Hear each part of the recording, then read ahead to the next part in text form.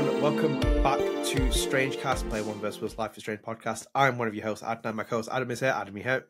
I'm here. I'm drinking out of an unnamed thermos, and it's the coffee and it's good. I won't name the company.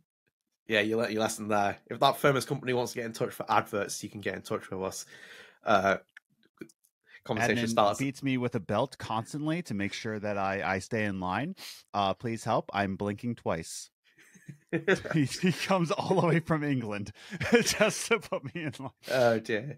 Yeah, we've had a bit of a fiery start to this before we recorded, and I think we've actually made a topic for the next episode, which I think people enjoy. So it's kind of manifested. But either way, we're here for this one. A lot of stuff to be said as well, and I think most people will know that Steph's story will take a big priority of this episode because we finally got to that. There's a lot to be said about that as well. But before we start as well, episode, as always, do please consider dropping us a subscribe, turn on notifications, like and comment on the video. Helps you keep up to date with our content, helps you support our content, helps you support the channel. Also nice to see a lot of people commenting on recent videos as well. It lets us know, it gives me different perspectives, if anything, and also Adam as well, like in terms of how people are talking and how you feel about things. So truly appreciate that. And obviously StrangeCast is available on all podcast services. So we're available on Spotify with video version, Apple Podcasts, Amazon Podcasts, everything. So you can go and check us out on there, and you can follow us on there. We've got over 100 followers on Spotify now, which is really great to see as well. And we keep getting a massive uptick in views on podcasts. So really do appreciate that. And hopefully I'm hoping to rebrand stuff in the future, including the logo and stuff. So do stay tuned with that.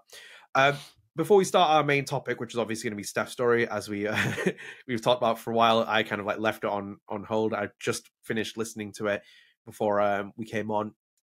We got a couple of pieces of news that we're going to tackle. We actually got news, which is nice as well. So I think we'll kick this off quite simple, Adam, with an easy one, which is that Life is Strange True Colors has won at the Peabody Awards. We covered this recently, so I'm going to go to Game Industry Biz with the article, which they put Life is Strange True Colors was among the winners in the new interactive and immersive narrative category at the Peabody Awards, which recognize excellence in storytelling. The 83rd Peabody Awards took place yesterday, which would have been May 9th, with Deck 9 and Square Enix's title recognized for quote-unquote showcasing both empathy as a superpower and the power of games as a medium for emotionally resonant storytelling, end quote.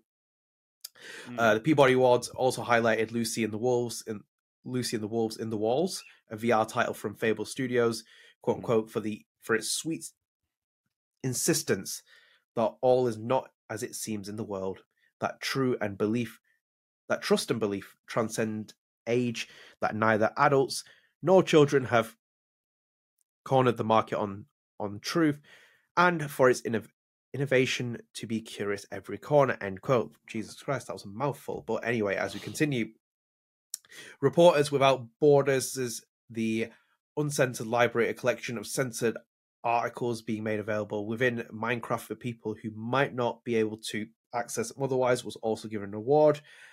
Okay, I'm going to stop there because there's like a lot of other awards. I think the main kind of gist that we wanted to get was that Life is Strange True Colors has won the Peabody Awards. Yeah. That was kind of good as well, because like True Colors had really a bit of a rough time at the BAFTAs, at the Game Industry Award. Game Industries, what's it called now? Jeff Keighley's thing is like Summer Game Award.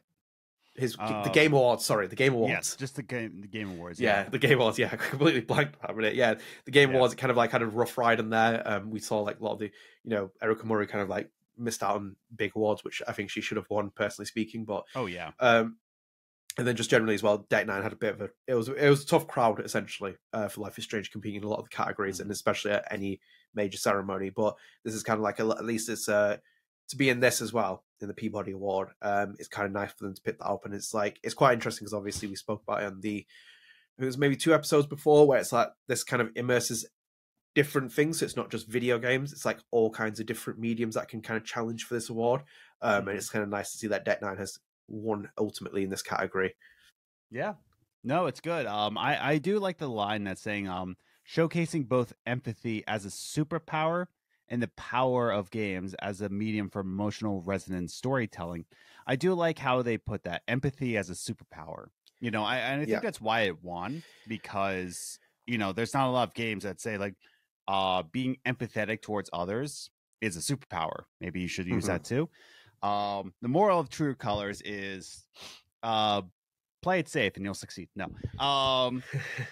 But I think it comes into just making sure you're there for people, being empathetic, and I think that's what Peabody saw. So, good on them. They won a prestigious award, and nothing more I could say. Like I wish I could win a Peabody Award, but probably won't happen in my lifetime. But congratulations to the Tech 9 team.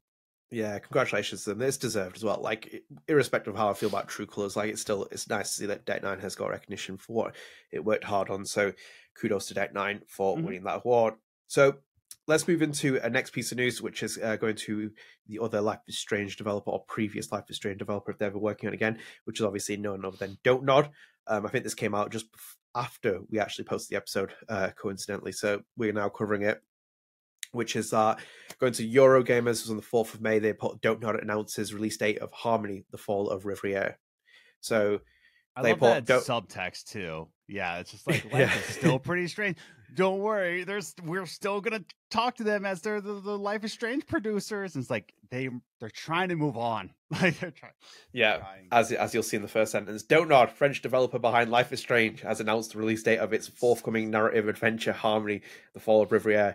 The game is set for release on 8th of June across PC and Switch, with a PlayStation 5 and Xbox release falling on the 22nd of June.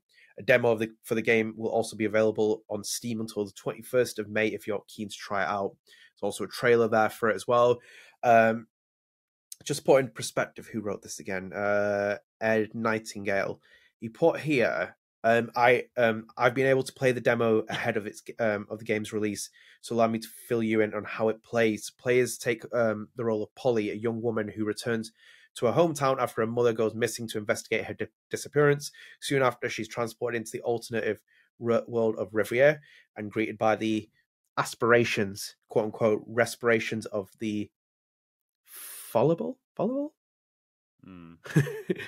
malleable human psyche. Oh god, I butchered that, end quote. Here she takes the role of Harmony. What follows is a parallel narrative between the real world and the world of Reverie, with Polly's actions in one world having consequences for the other. This all plays out as a choice-based visual novel with some colourful character art of its. Oh, sorry, I messed that up. With some colourful character art of its diverse and queer cast, as Celeste and Chicory composer Lena Raine. Let's go, Lena Raine.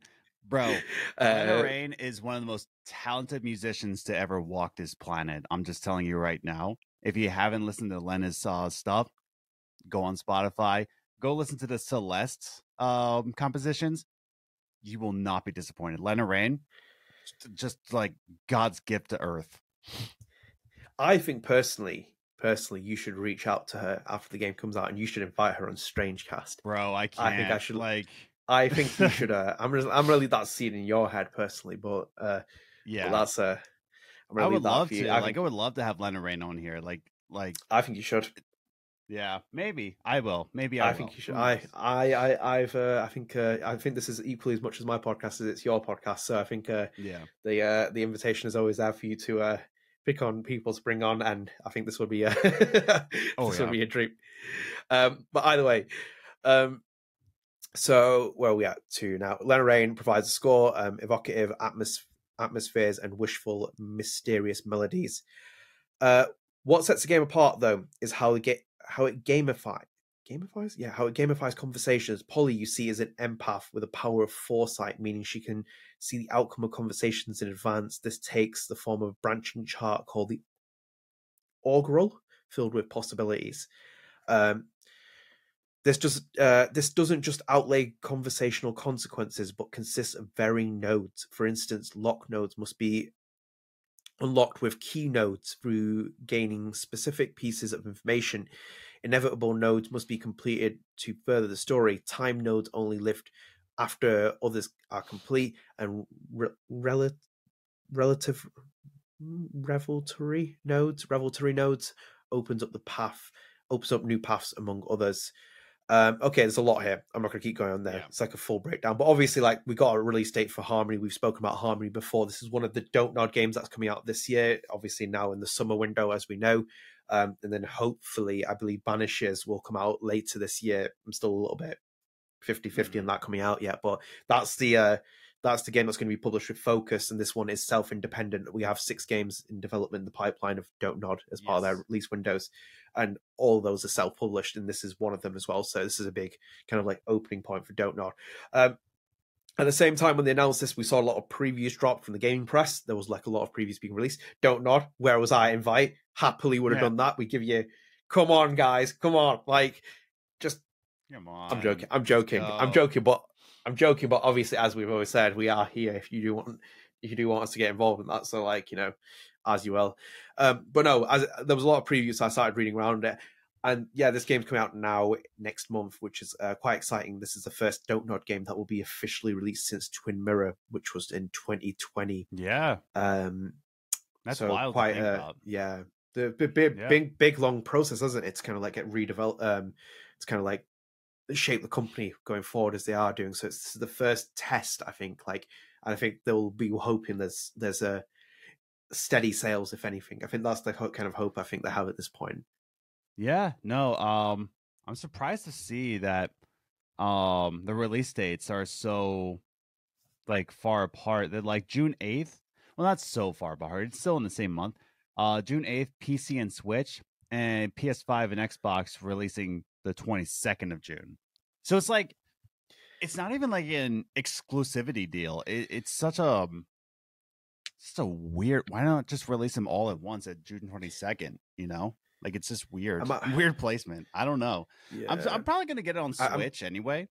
Like, to be honest with you, but it's a little weird. It's like you're in the same month. It's not even like June 8th and then PS5 and Xbox being in like August. You know, like I would be like, okay, there's just like a little bit, but it's like a couple weeks. That's just weird. Yeah, I don't know. There's got to be something coming out nearby, and I have a funny feeling Final Fantasy comes out near that. Oh, wow! Yeah, wow! Right, so this drops on PlayStation, Xbox as the same day as Final Fantasy 16 comes out. Wow! Do they hate Don't Nod? Does Square Enix hate Don't Nod? Find out here. Yeah, but Square got that release date out ages ago. I'm surprised they're dropping on the 22nd there. I thought they might have moved it a bit earlier. I'm surprised that Square Enix allowed that. Like, the same day. Why not? Like, that's the thing. Why not release it on Xbox then and PS5 on June 8th? Like, why did you? It's such a weird release date. Like, it's so weird. Like, am I right? That's like 2 weeks apart. If I'm right? Yeah, because 2 weeks apart that as well. Yeah, because that is a bit strange. That I don't get that. Like, why? Why? Like, I imagine that their probably thing is that they expect it to sell more on PC and Switch, because I think that obviously it's a visual novel, isn't it? It's not like a a super massive action game that they can go and get sales from. And I think the Xbox, PlayStation clientele is like, I think less kind of like appealing in terms of the kind of audience they're targeting with this game. Because like in itself, what I find really, this is the more interesting part for me, if anything else, is that Don't Nod here isn't releasing on the last gen consoles. Like, everything else I've been playing on has been released on Xbox One, has been released on PlayStation 4. They're just not gone for it, and I'm really surprised with this game. I thought they'd try and maximize sales from it completely, but it seems like that's just not the case. It's like, I'm quite surprised like that this is like restricted to where it's at. So I think they're probably, maybe their wishful thinking is like PC and Switch is the main sales that they're going to drive it off of, and then we'll come to PlayStation, Xbox afterwards. Yeah, it makes sense. I mean, this isn't really an Xbox game. It is a PS5. It is a PlayStation crowd kind of game, but it's not really an Xbox crowd kind of game. But I'm going to get it on Switch on June 8th, so for sure. Oh, very nice. I might actually pick up on PlayStation then, and we can do a review potentially. Oh, nice. Yeah. Potentially. I think maybe it's worth doing that. But I don't know. To be honest, Final Fantasy is coming out on the same day, so you might not see me for a couple of weeks. That's true. That's that. So yeah, got Harmony, and keep an eye out for that as well. So it's definitely one to keep out for. I just think for me, it's like, it's really interesting to see what it does, because this is the first Don't Nod game in 3 years. Don't Nod in terms of they developing and publishing, not the other games they have published. So I think like it's kind of like the first stepping stone for let's see what happens in the next 5 years or so rolling forward. Okay, so we'll move into our next piece of news, Adam, which is now we're moving to The Expanse. A Telltale series will receive new gameplay at the Tribeca Festival. So this is a news report from Gaming Bolt. They've put The Expanse, a Telltale series, sees the release of its first episode this summer.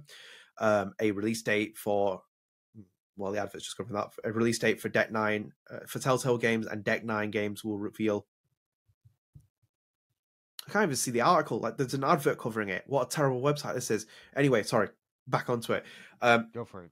Basically, the developers will release new gameplay at the 22nd annual Tribeca Festival, which will be on the 10th of June at 4:30 p.m. ET.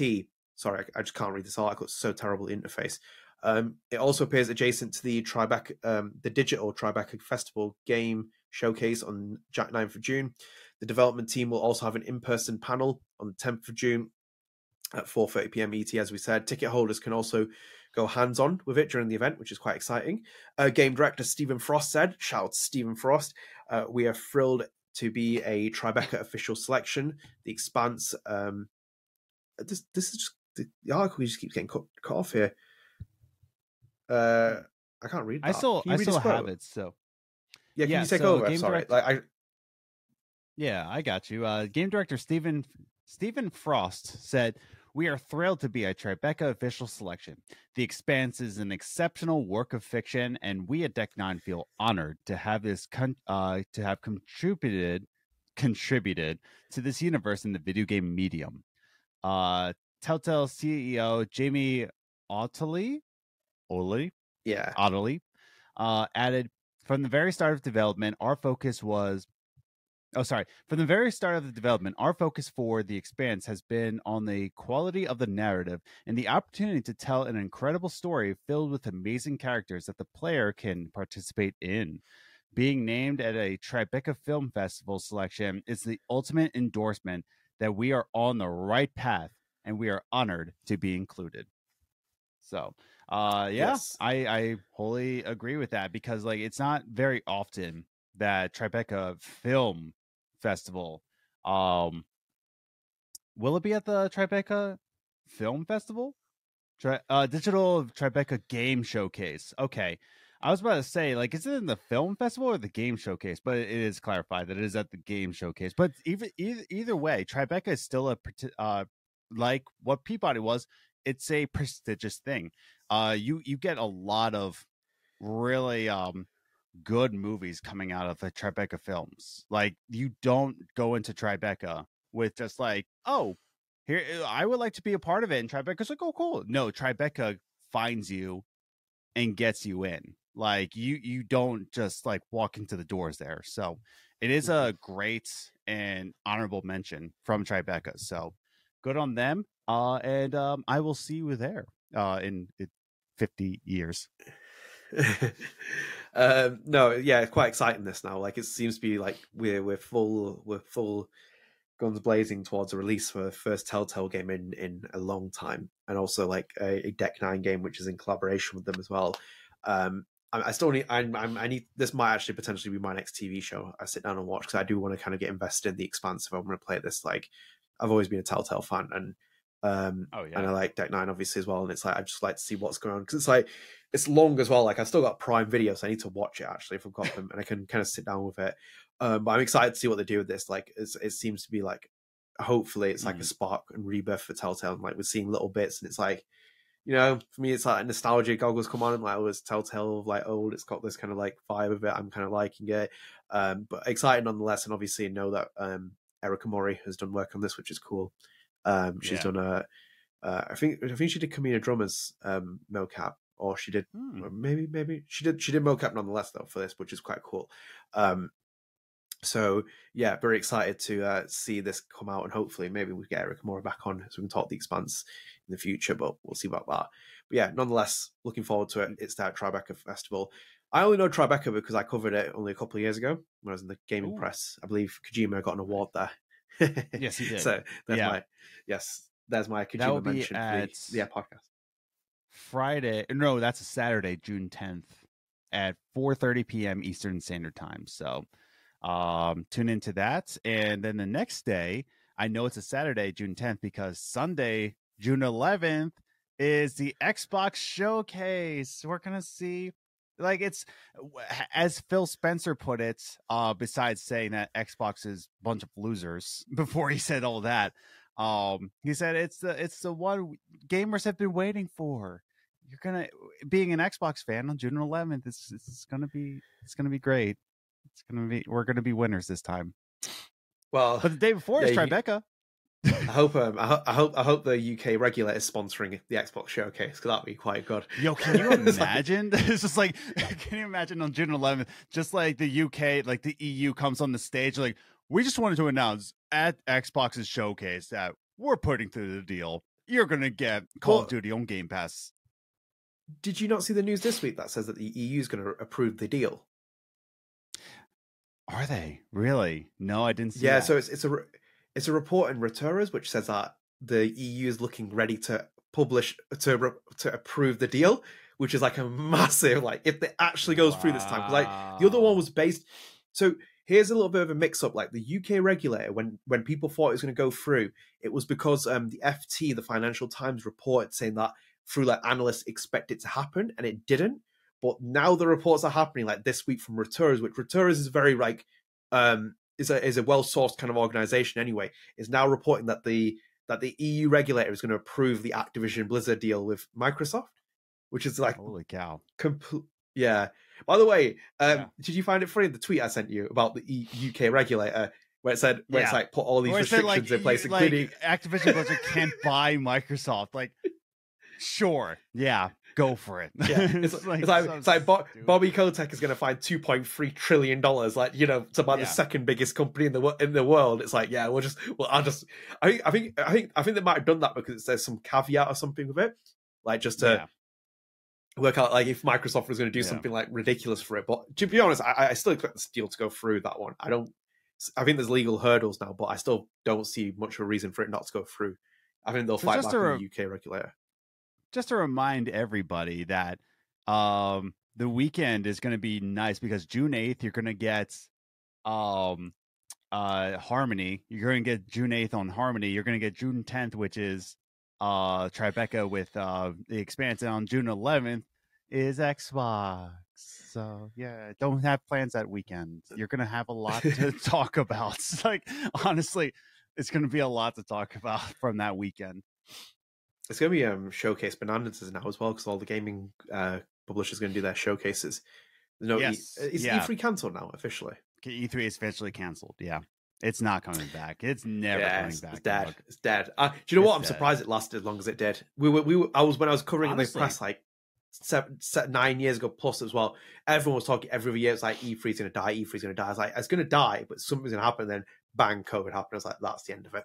I was like, that is the end of it now. I was like, I remember when COVID happening, I was like, E3 is done. Yeah, no, it's over. But yeah, when I close things out with the last piece of news. Indeed. Nice segue. Yeah. So, and a very exciting one, which is, I don't know if Twitter has tweeted on the 9th of May, which was, today marks the 4-year anniversary of Life is Strange 2, Episode 3 Wastelands. Two Wolf brothers enter a new community, make new friends, and face choices. Obviously, we've talked about a lot about this, but yeah, Episode 3 Wastelands was a very good episode. Very. It's part of the it's the series of 3, isn't it? As you said, like, when you look at every Life is Strange game, the third episode has, like, been pretty strong the main series, if anything. But yeah, very, very good episode. Followed after the absolutely wonderful episode 2 rule. I suppose. Yeah. Shut up, you. It's a great episode, that. But no, I like that anniversary as well, for it being 4 years. It feels mad it's been 4 years as well. I think it's like 4 years, dude. Holy cow. A couple of months before that, I remember when I interviewed Sarah ahead of it, who was Cassidy, and I did that for Hardcore Gamer. And she was really nice, and it was like that's like kind of like full experience with Cassidy being in an episode, and I think she's, like, for me, one of the truly memorable characters that the series has seen. But I really enjoyed it. That episode was strong, though. That was a really strong episode. The entire thing was so great about it. like the entire set of like characters you had, like a wonderful cast of characters that kind of turned up at that campsite, where the story progressed at that point, and then just like kind of like that was like the truly development stage for Sean as well, as a character, as a person, as everything, and then even the very, very nice ending as well for that episode. Nice, quote unquote. Yeah, right. But yeah, no, I have a lot of respect for this episode. Even at my like worst takes for Life is Strange 2, I think episode 3 took the heart of what the series was doing. And I think it really expanded upon it. It really ended on a cliffhanger. It really was the climax of the series, so of that season, I should say. And no, I really have a lot of love for Wastelands. I think it really really put things in perspective what this game wanted to do. So I really liked episode 3. Yeah, 4 years going strong, still holds up. Where does the time go? Where does the time go? Bro, I don't even know anymore. I don't even know. I feel so old. 4 years, right? But anyway, we are done with all the news topics. Hope you enjoyed that. Main topic time, Adam. So obviously, This is our late review for Life is Strange Steph's Story, the Life is Strange prose novel written by Rosie 4. Adam read this, listened to it, read to it like a while back. He gave an early impressions, and then I've now caught up to it. I've basically spent the last 24 hours with Katie Bentz, and 8 hours of which she's occupied because I've been listening to the audiobook through Audible. My first experience on Audible as well. I just don't really listen to audiobooks that much or read as much as I should do. So it's quite nice to have it as well. It's kind of like she's literally been like, I can hear her voice like she's been like talking casually. Also, I've been doing things like clean my room and whatever else.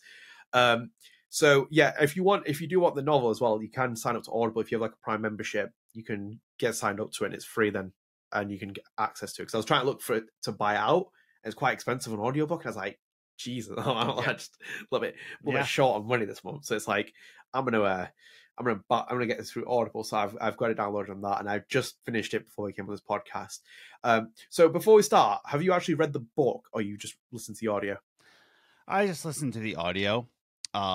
Because I wanted to hear Katie Bentz's voice acting with all the characters and how she intentionally characterizes everybody.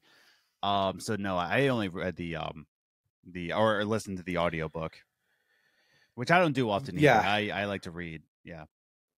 Yeah, I like to, if I can get a book that is non-fiction, obviously I'm more of a biography kind of person or whatever, I read them. But it's like this was like, for me, it had to kind of be done through what I'm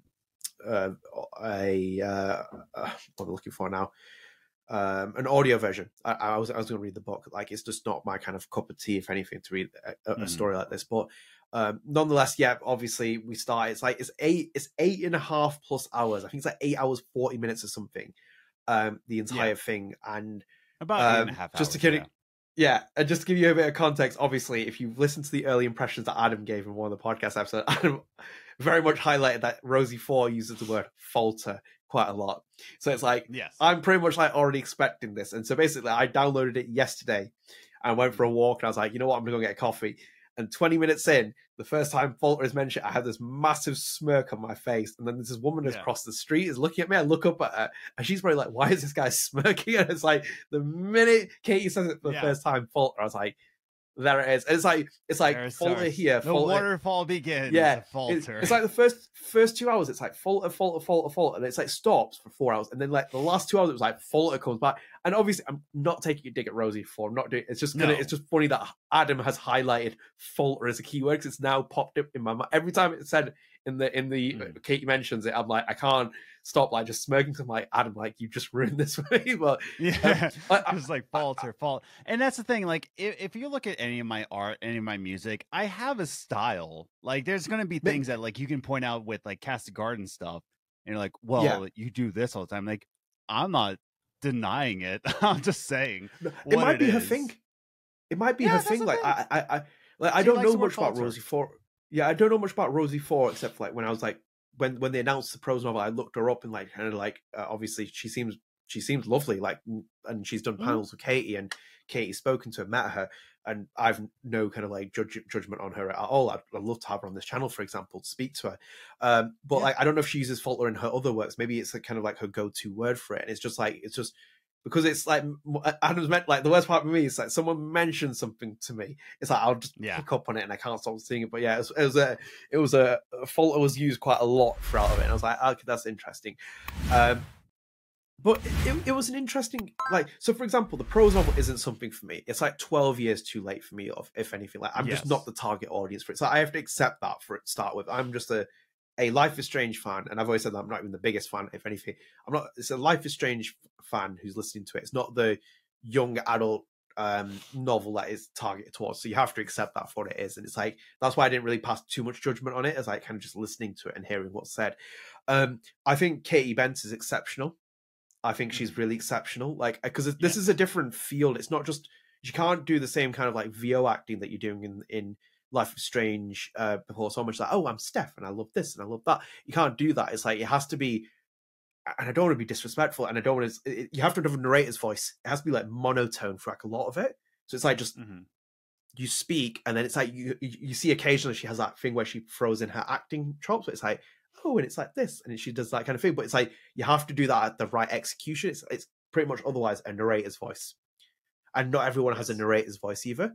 But with Katie, it's just it just sounds very natural with her. And I think more so it helps because she is Steph Gingrich, so it's like that helps kind of like accompany the experience for her. But generally speaking, I really just enjoyed listening to it. It was just nice hearing Katie's voice again, like having spoken to her for many years. I said it before that usually if I listen to an audiobook, it's like I'll put it at like 1.2 speed, like just to like speed along, because there is a narrator's voice. And I'm just like trying to get the information in that I just got the audiobook for. But no, I was about to do 1.2, 1.25, but then I put it back to 1 because her cadence was so good in this book that I didn't want to like speed it up. I wanted to hear that cadence that she had for each character and how she was reading the story.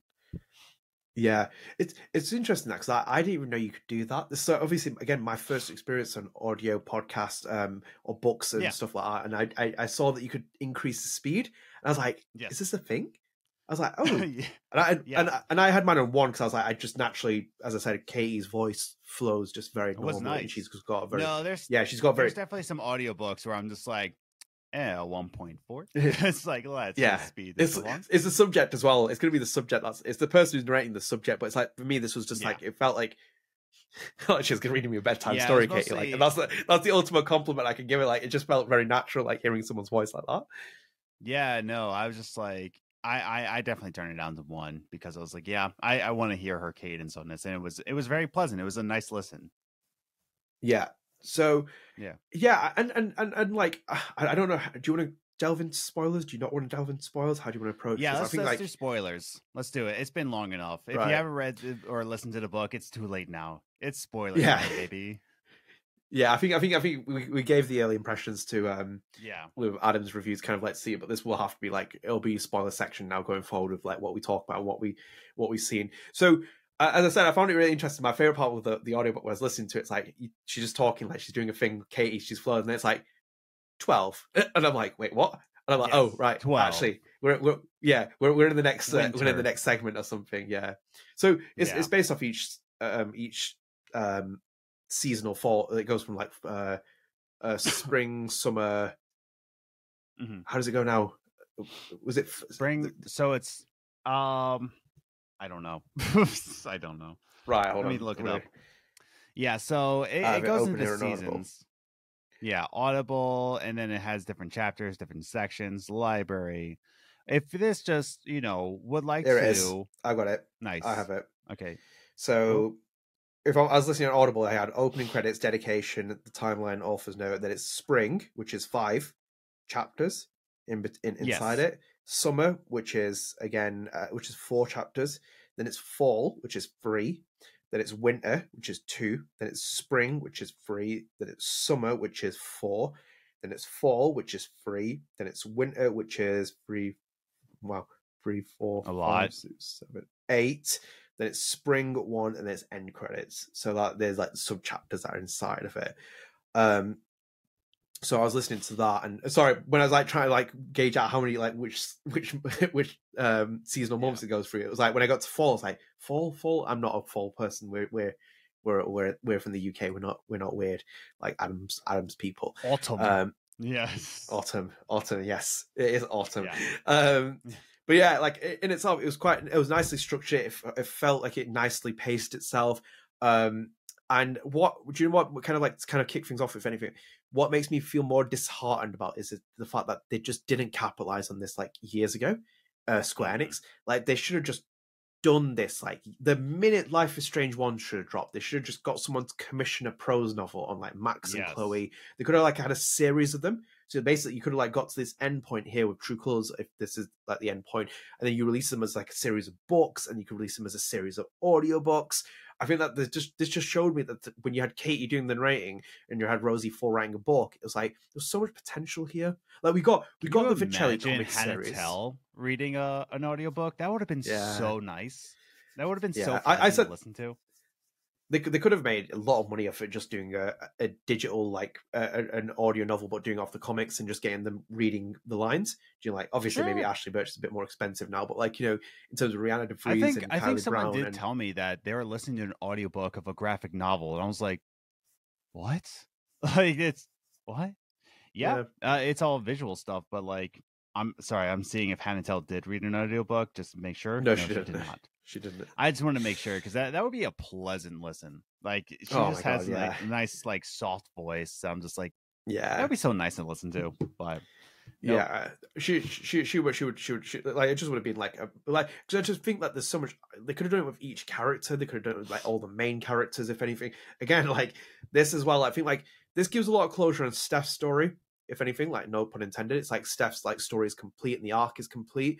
This kind of reminds me a little bit of if you ever played Final Fantasy 15 and the kind of like stuff Square Enix was doing where it had like all the supplements for Final Fantasy 15. Like if you go into Final Fantasy 15 a little bit blindsided, a lot of stuff doesn't make sense because when they were releasing Final Fantasy 15, Square Enix did so much stuff. They did trailers, they did like a standalone movie, like you have so many DLCs. I think their plan and ambition was to make Final Fantasy 15 like a mega universe.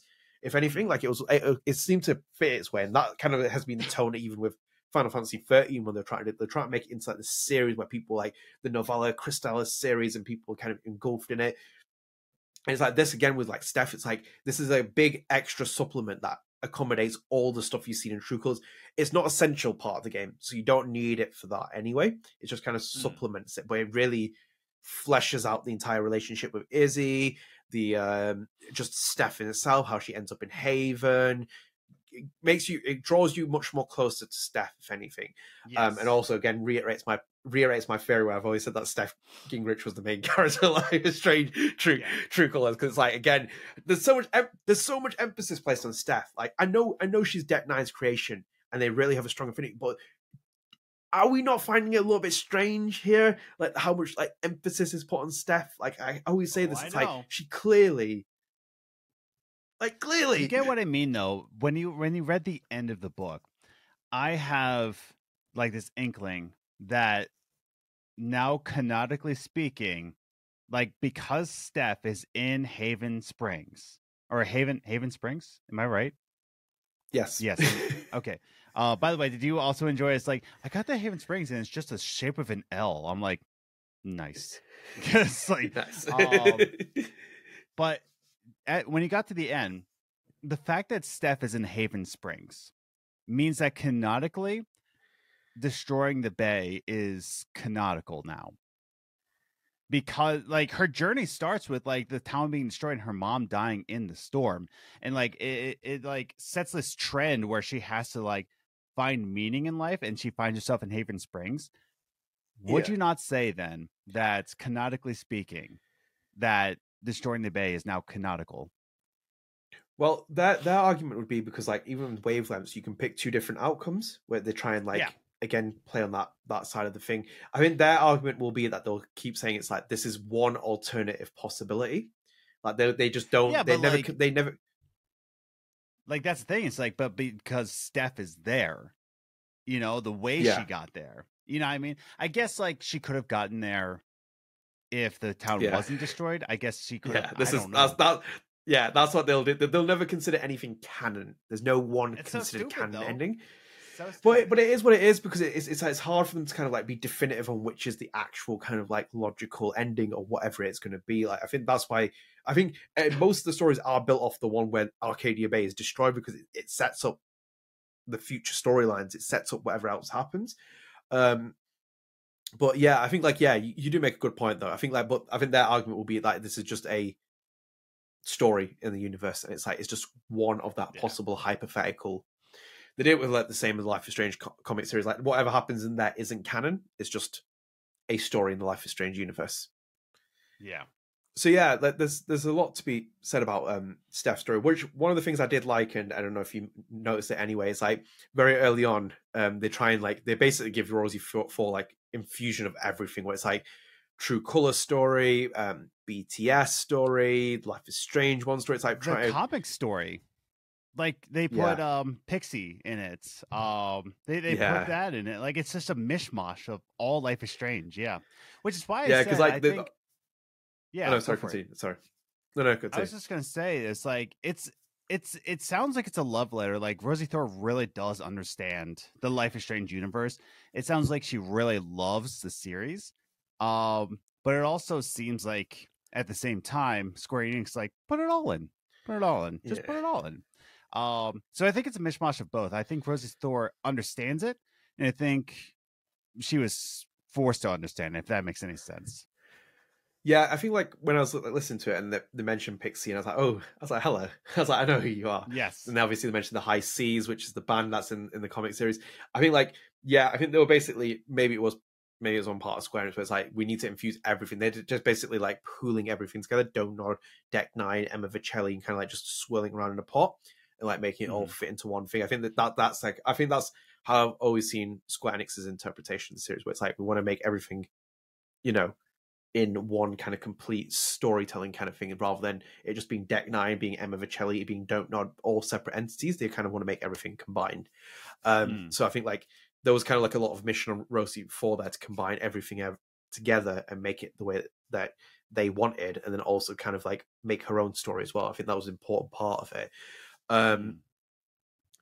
But yeah, it's just it was, as I said, like, that was just like one part of it. I like the fact that they went down the comics and mentioned those. I like the fact that I had like a kind of a moment where it's like where Steph mentions that she meets Max, and it's like, hello. Yes. It's like, I was like, that's like a really nice, like, that was like, because like, again, that for me has always been like some of my favorite moments. I love when I spoke to Emma Vicelli and we were talking. I said to her, I was like, how did it feel making scenes between Rachel and Max? I was like, we've never seen that in the series. It's like that you currently have source material for Chloe and Max to draw upon easy, but it's like there's really, for me, the moment where I was turning the pages and seeing scenes between Max in a frame with Rachel, and it's just them two talking. It's like, all we have is that Chloe is a conduit that brings these two characters together. It's like, we don't know what their kind of personalities are, whatever else, and that's what it felt like when you hear the mention of like, oh, I met, I kind of like met with Chloe again and blah, blah, blah. And it's like, and I met her her friend, Max. And it's like, oh, and it's like, actually, this is the first time we have Steph meeting Max. So it kind of like fits like little things together. So I was kind of like a big fan of like those kind of like moments, kind of like added to the, as you said, like, this is only one kind of like story being told in Life is Strange stories, but it's bringing characters together. It like creates that kind of like, your imagination flows at that point. Like, this is actually really cool to see that in the story. But generally speaking, yeah, it was an interesting experience. Like, Rosie Thor does have good taste as well. Like, I heard Paramore being mentioned in there as one of the bands, and like a couple other bands as well. So I was like, Rosie Thor has very good taste in music. Oh yeah.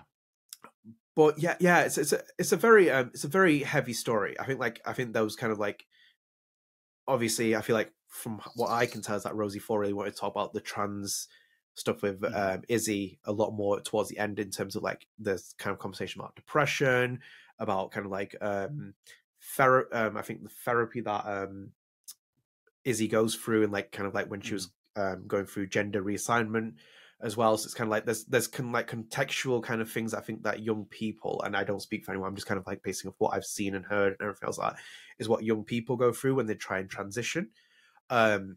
So I think like it was kind of heavier as well, like kind of listening to it. I'm not someone who's never experienced it, but it was just kind of like interesting to hear it and seeing like what the kind of processes are. Kind of like it, I think like it was trying to create that kind of resonance as well. It's like giving you first-hand experiences, or like kind of try to project first-hand experiences to you, if anything. Yes. Yeah. No, I agree. Yeah.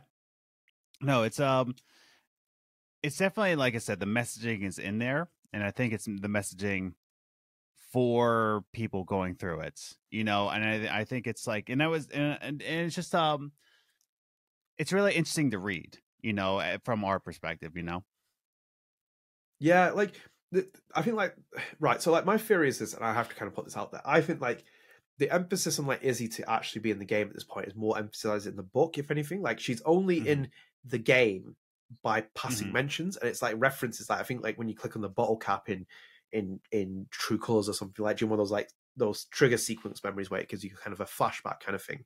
Yes, it did that. And I've always argued that there's a big thing with this game as well. I've never played the Chinese version of True Colors. I want to play it because I feel like that stuff is cut just off my base of my presumption, because like it's hard to sell a game with a trans character or anything else in there. I think it's just almost like we've only ever seen it once really in a video game, which is like Tell Me Why. And that was because Microsoft took a big punt on Don't Nod and basically were like, you know what, we'll do it. We're going to publish this game. There's no kind of risk. In markets, it's not going to sell because there's a trans character in there. I feel like this is the first time when we get a full explanation of the story, because if you didn't know it, then you just know that Izzy had a relationship with Steph. They were kind of close, and that this has happened, and that's it. This is the full expose of it. I think that this is the only time you're ever going to get that with Izzy, because it's hard for them to put it into a game. Because like, look at, for example, with True Colors. True Colors wasn't just immune to like a lot of things. One of the big things it was really caught on was the Tibet flag. Do you remember that? Yes. Yeah. In True Colors, like the amount of, yeah, and they changed it eventually, which I didn't like that they changed it. They should have just kept it there, because it's like I don't agree with that kind of like way of handling things, because they're getting review bombed on, I think it was like Steam or something. But yeah, I feel like that there was kind of conversations with it, just in terms of like the kind of like heavy handing of like doing something like this, because like it's hard for like a lot of video game developers to put trans characters in their games, because they go to markets that are in the Middle East, they go to markets in Russia, into X country, Y country, and trans people are seen and vilified in different ways from people. So I think that this was kind of like a truly kind of expose that you could have on this kind of like character Izzy, if anything, in terms of like the trans stuff, the relationships. And I think like it gave Rosie 4 a lot of room to kind of explore what she wanted to explore in that. No, I agree. It's just I think because like they weren't worried about the sales of a book rather than sales of a game. Camera. But like I think it gave a lot of freedom to really write out what they wanted to do in this game. Yeah. And it gave them the freedom to be like, oh, which is why, again, like why a lot of independent artists, whether it be musicians, book writers, movie, like anything, like there's a lot of nuance behind like indie titles, because they have the freedom to be nuanced and more fleshed out, and hitting themes that normally mainstream can't, because they're worried about money. Yeah. But with indie artists, you can just like, oh, the cat is like staring at you right now. Yeah, you'll do his little hand movement in a minute. You'll see it. You'll want to come over here. I was just like, oh, that cat wants to be in a lap right now. No, yeah, this is his like new little thing that I watch. He'll like move his hand forward and try and like get my attention. But jeez, yeah, for the audio listeners, there we go. Like say, I can't. I'm sorry. I can't. Yeah, I can't. Right, continue, Adam. He's coming on. Yeah. He literally like just like, come on, man.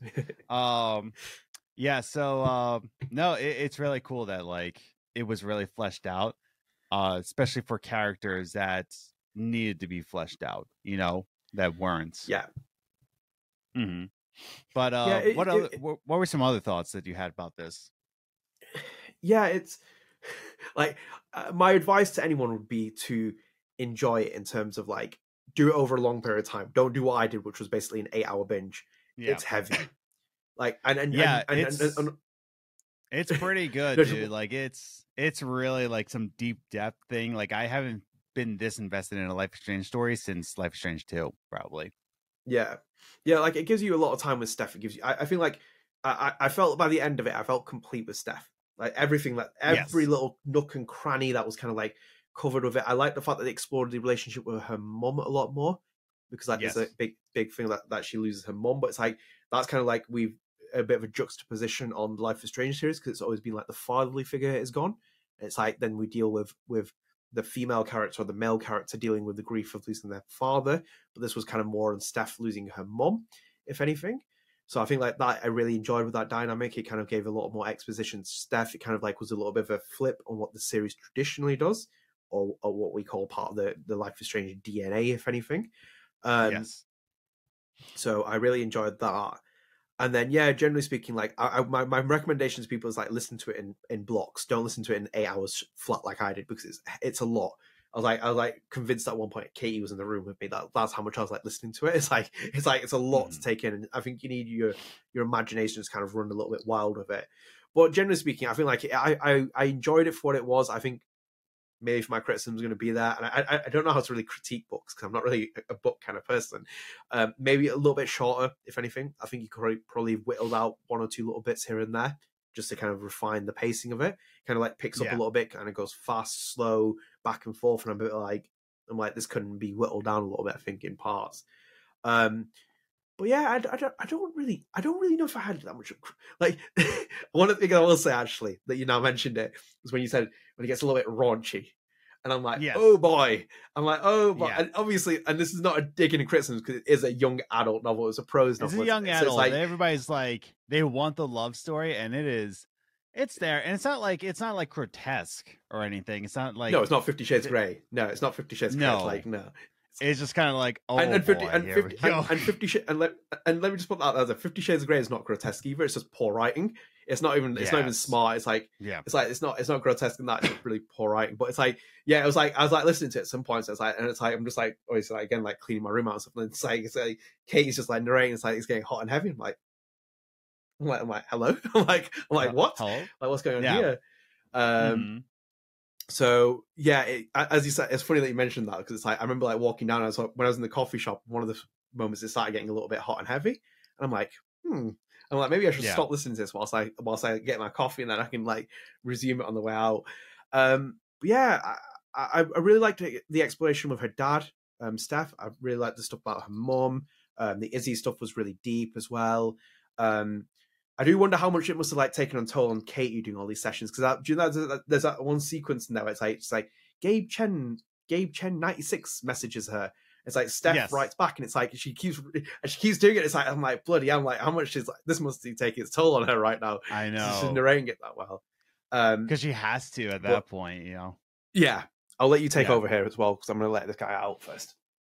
Yeah, no, it's That's the thing. I think this is a really well-read story. I think Katie Bentz really did her part into making it an enjoyable listen. I think Rosie Thor really did like have this love for a Life is Strange universe, and she put it out there. Whether or not she hit some checklist or not, it is what it is. But yeah, no, I think it's a well thought out young adult, and I need to specify that it's a well thought out young adult novel. We're not the market for this, but for the young adult market, I think it's a well fleshed out story.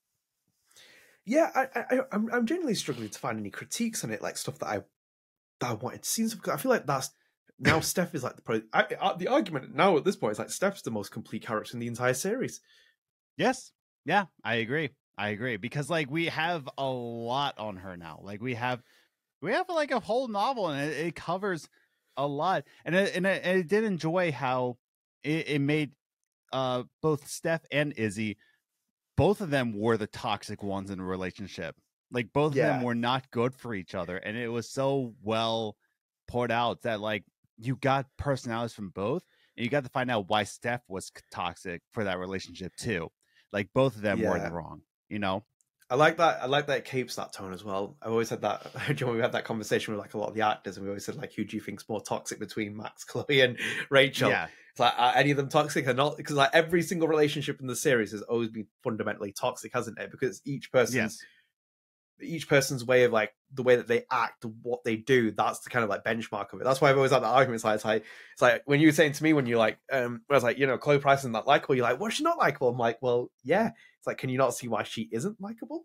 Yeah, right. It's like, jeez. I can see why she is likable. I can also see why she isn't likable. Same with Max as well. Same with Rachel. Same with like Steph now as well. Like I feel like with a lot of characters, you can see why they are liked by a lot of people, and also utterly despised by other people because it's quite open to that. So it's quite. I think she handled it really well.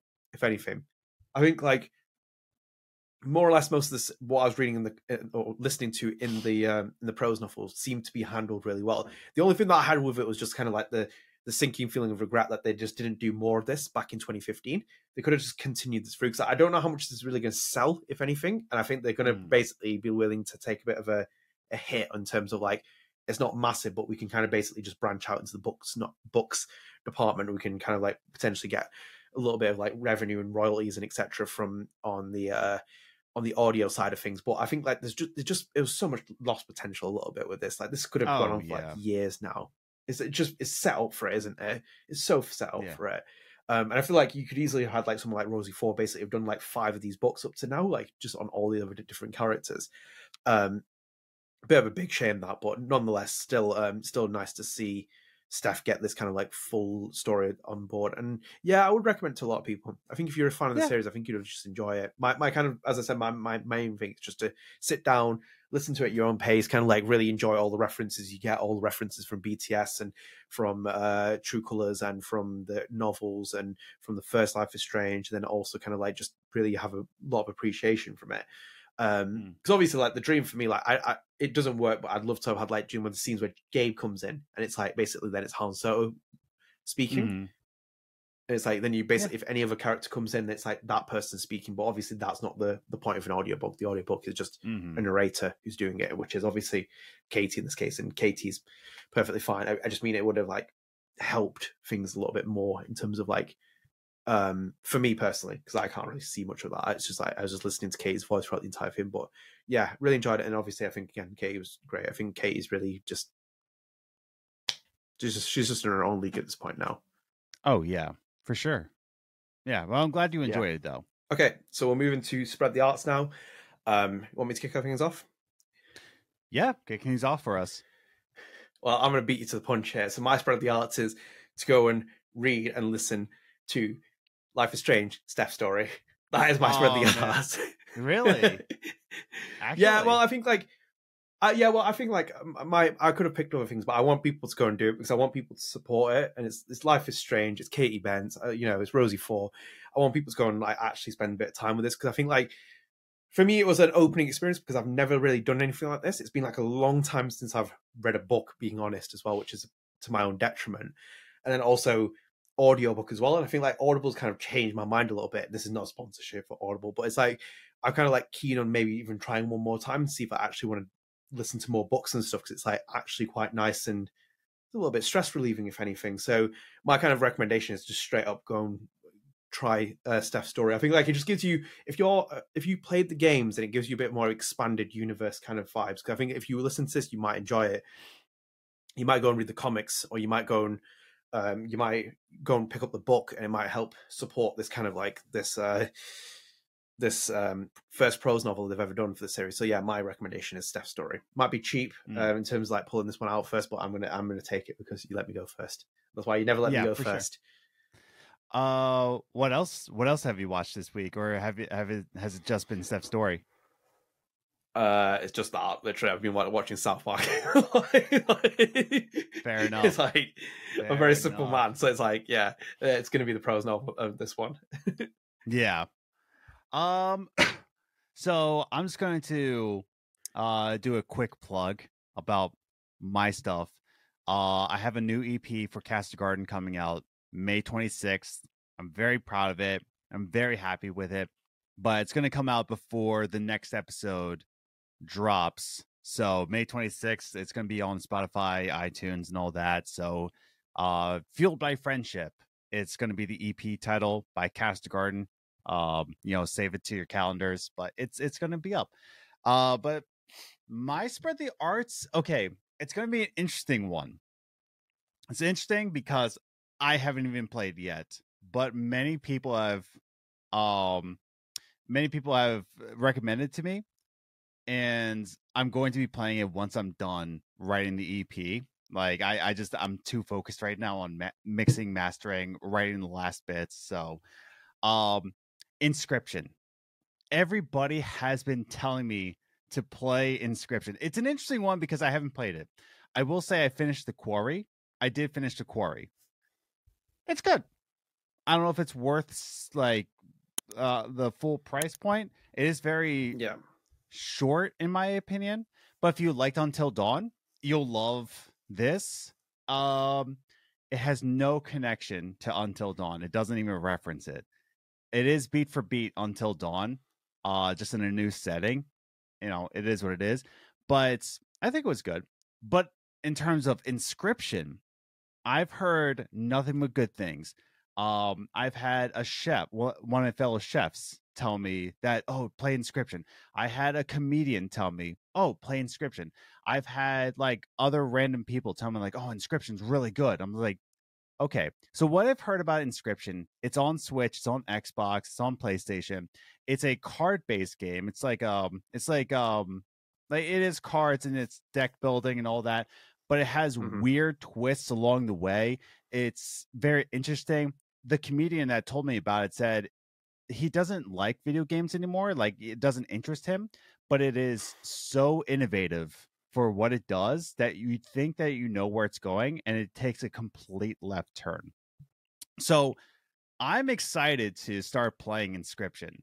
I really am. So it's interesting for me to say that Spread the Arts is something I haven't played yet, but so many people have recommended me this game that I am fully intending on playing it once I'm done mixing and mastering and uploading the EP, which is going to be pretty soon.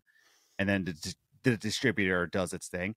But yeah, Inscription. I'm going to get it on Nintendo Switch. So it sounds pretty juicy and pretty innovative for what video games can be. Yeah, it sounds very good pick, that. And Quarry is a really interesting thing that you mentioned as well. I remember reading reviews at the time saying it's a little bit short in terms of its pacing, in terms of its, it was short. Overall. I was surprised. Like, I got to the end, I'm like, oh, okay, yeah, no, it was good. Yeah. I was like, but it was short. Yeah. So, but either way, you can pick it up. Sorry, pretty cheap now. So it's like it's not really. Yeah. Not much of a. Yeah, it's always on sale. Pick it up when it's on sale. You know, it's good. Yeah, I will. I'm going to pick up at some point soon. But yeah, that'll be it for this podcast. I hope you enjoyed. If you have listened to Steph's story, let us know what you think in the comments. And yeah, you know, as I said, what do you enjoy? What didn't you enjoy? Let us know.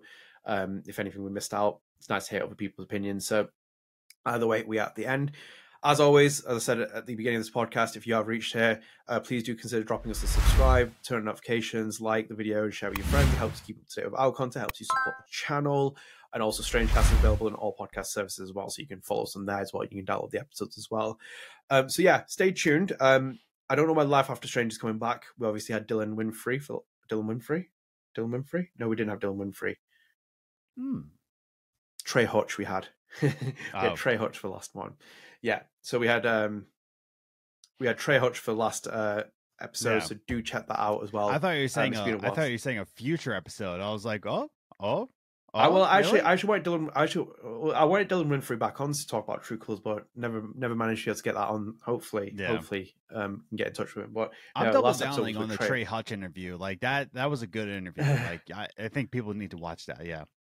Oh, thank you. No, thank you. Yeah, that's the most recent one. So it's I haven't got anything planned at the minute. I have had an interesting DM, so hopefully this interview does go ahead. It'll just take some time to get off the ground, but hopefully it does actually happen. So stay tuned. Maybe some more stuff comes to that. But either way, until then, stay tuned. There'll be more StrangeCasts to come in the future. Take care, guys. See you later. See you later.